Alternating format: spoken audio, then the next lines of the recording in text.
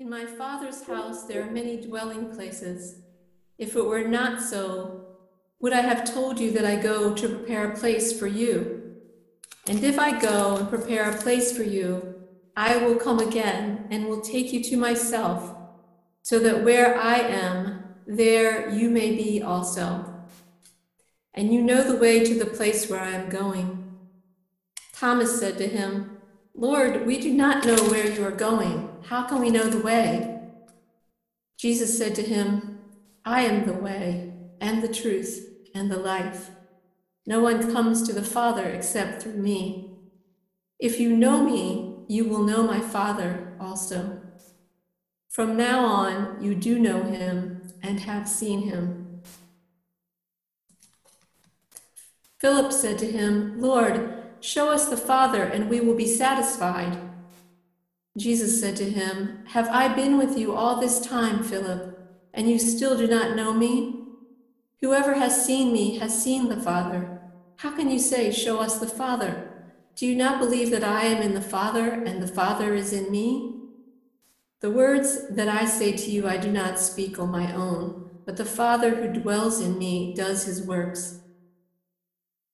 Believe me that I am in the Father, and the Father is in me. But if you do not, then believe me because of the works themselves. Very truly I tell you, the one who believes in me will also do the works that I do, and in fact will do greater works than these, because I am going to the Father. I will do whatever you ask in my name, so that the Father may be glorified in the Son. If in my name you ask me for anything, I will do it. The Gospel of our Savior.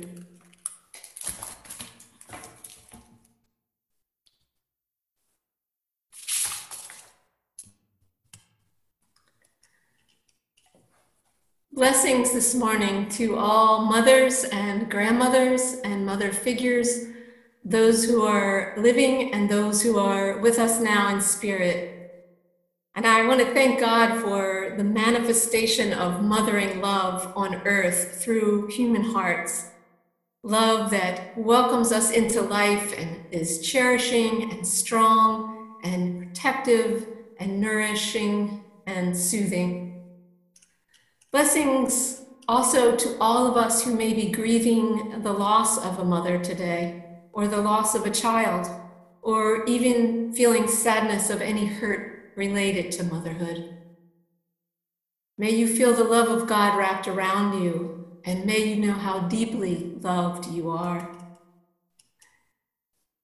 The great gifts of mother love and the celebration of it exemplifies the reality that human life is filled with blessings and pain, celebrations and sorrow, great joy and deep grief.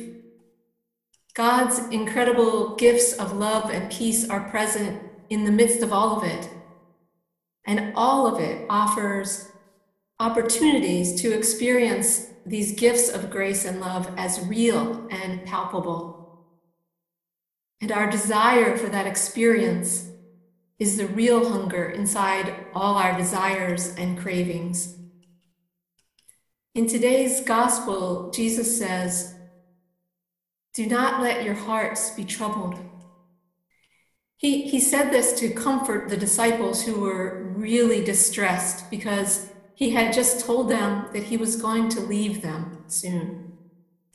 They'd been anticipating that Jesus' ministry would end in a triumphant leadership and that he would always be with them.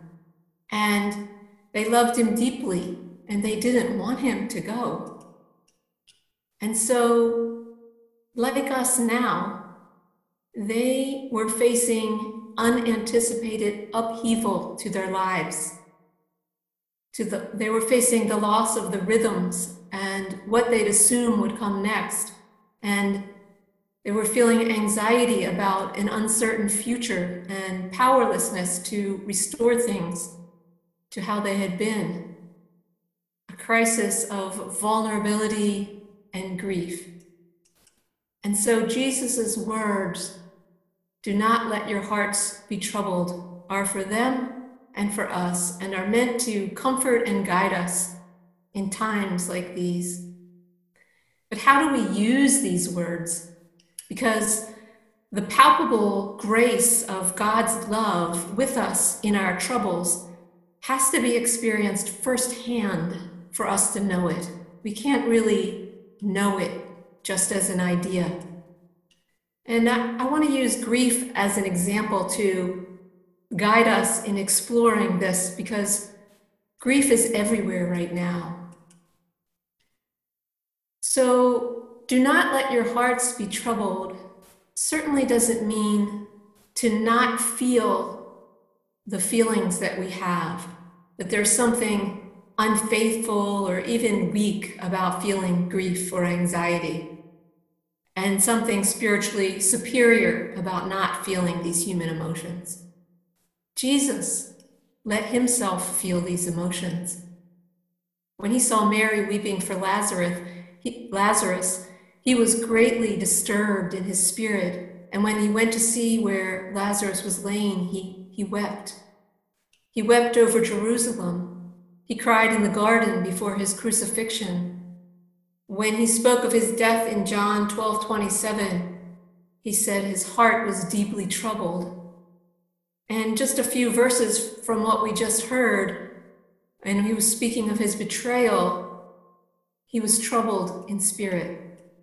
So it's not about suppressing grief or pain.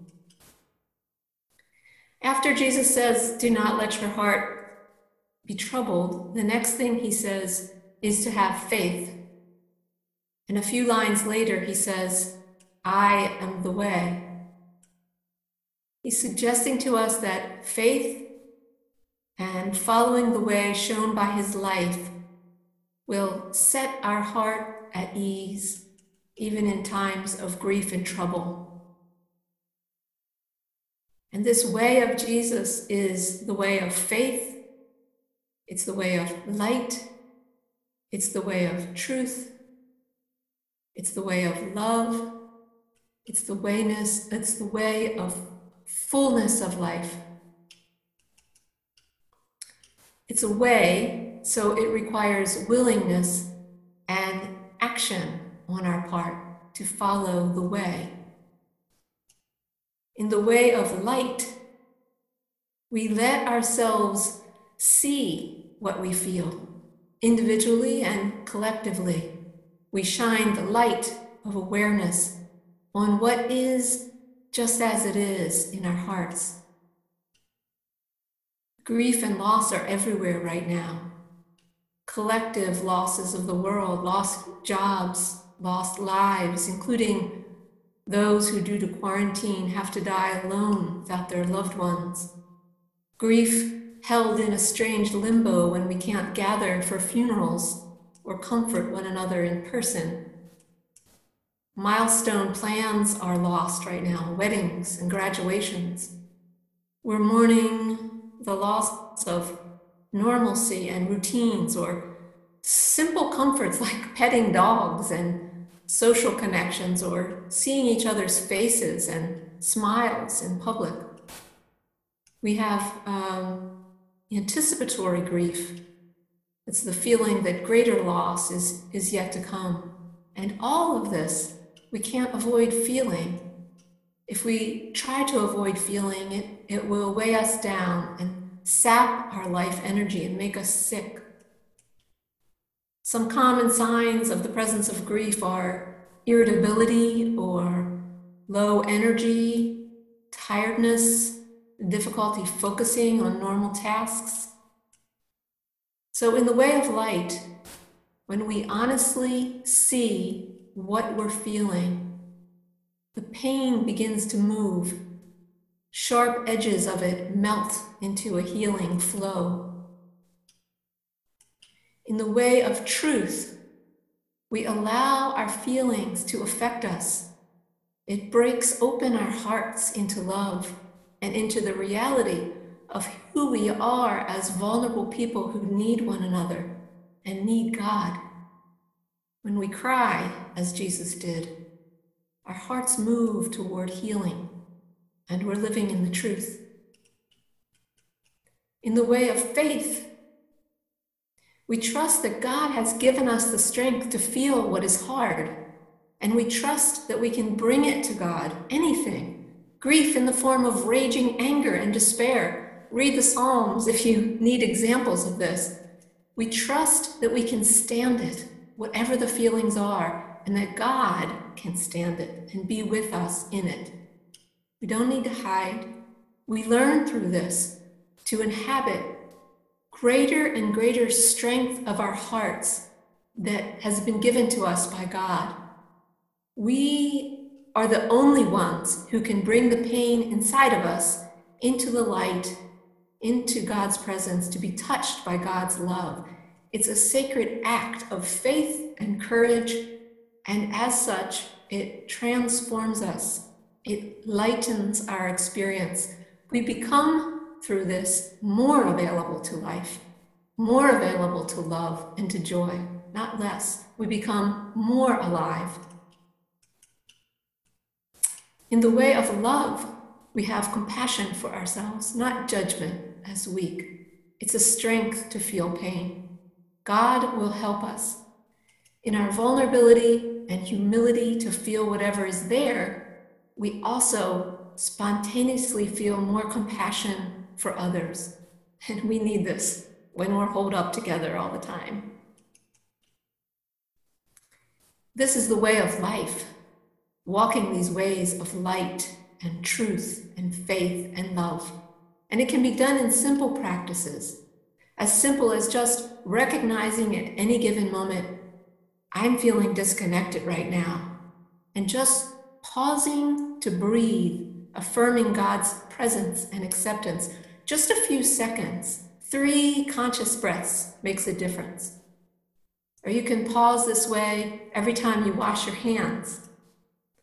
Or intentional prayer, 20 minutes maybe, breathing and being very willing to just notice what you're feeling, affirming that God's love and strength is with and in you, and that your suffering can bring transformation into love.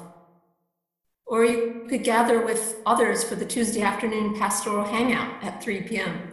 You can say what you need to say there, and you'll be among caring friends.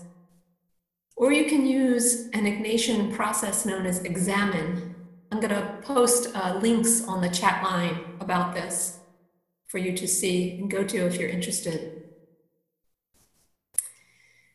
Jesus' compassionate counsel, do not let your hearts be troubled, invites us to let the pain in our hearts be surrounded and infused by peace, by following the way of light and truth and faith and love and life.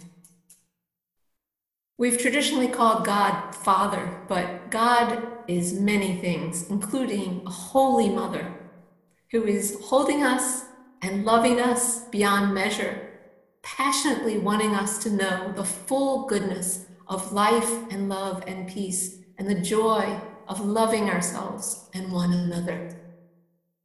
Life can be hard, but the truth is good. It's more beautiful and resplendent than we can imagine. And God is inviting us to the way of experiencing and living in that truth.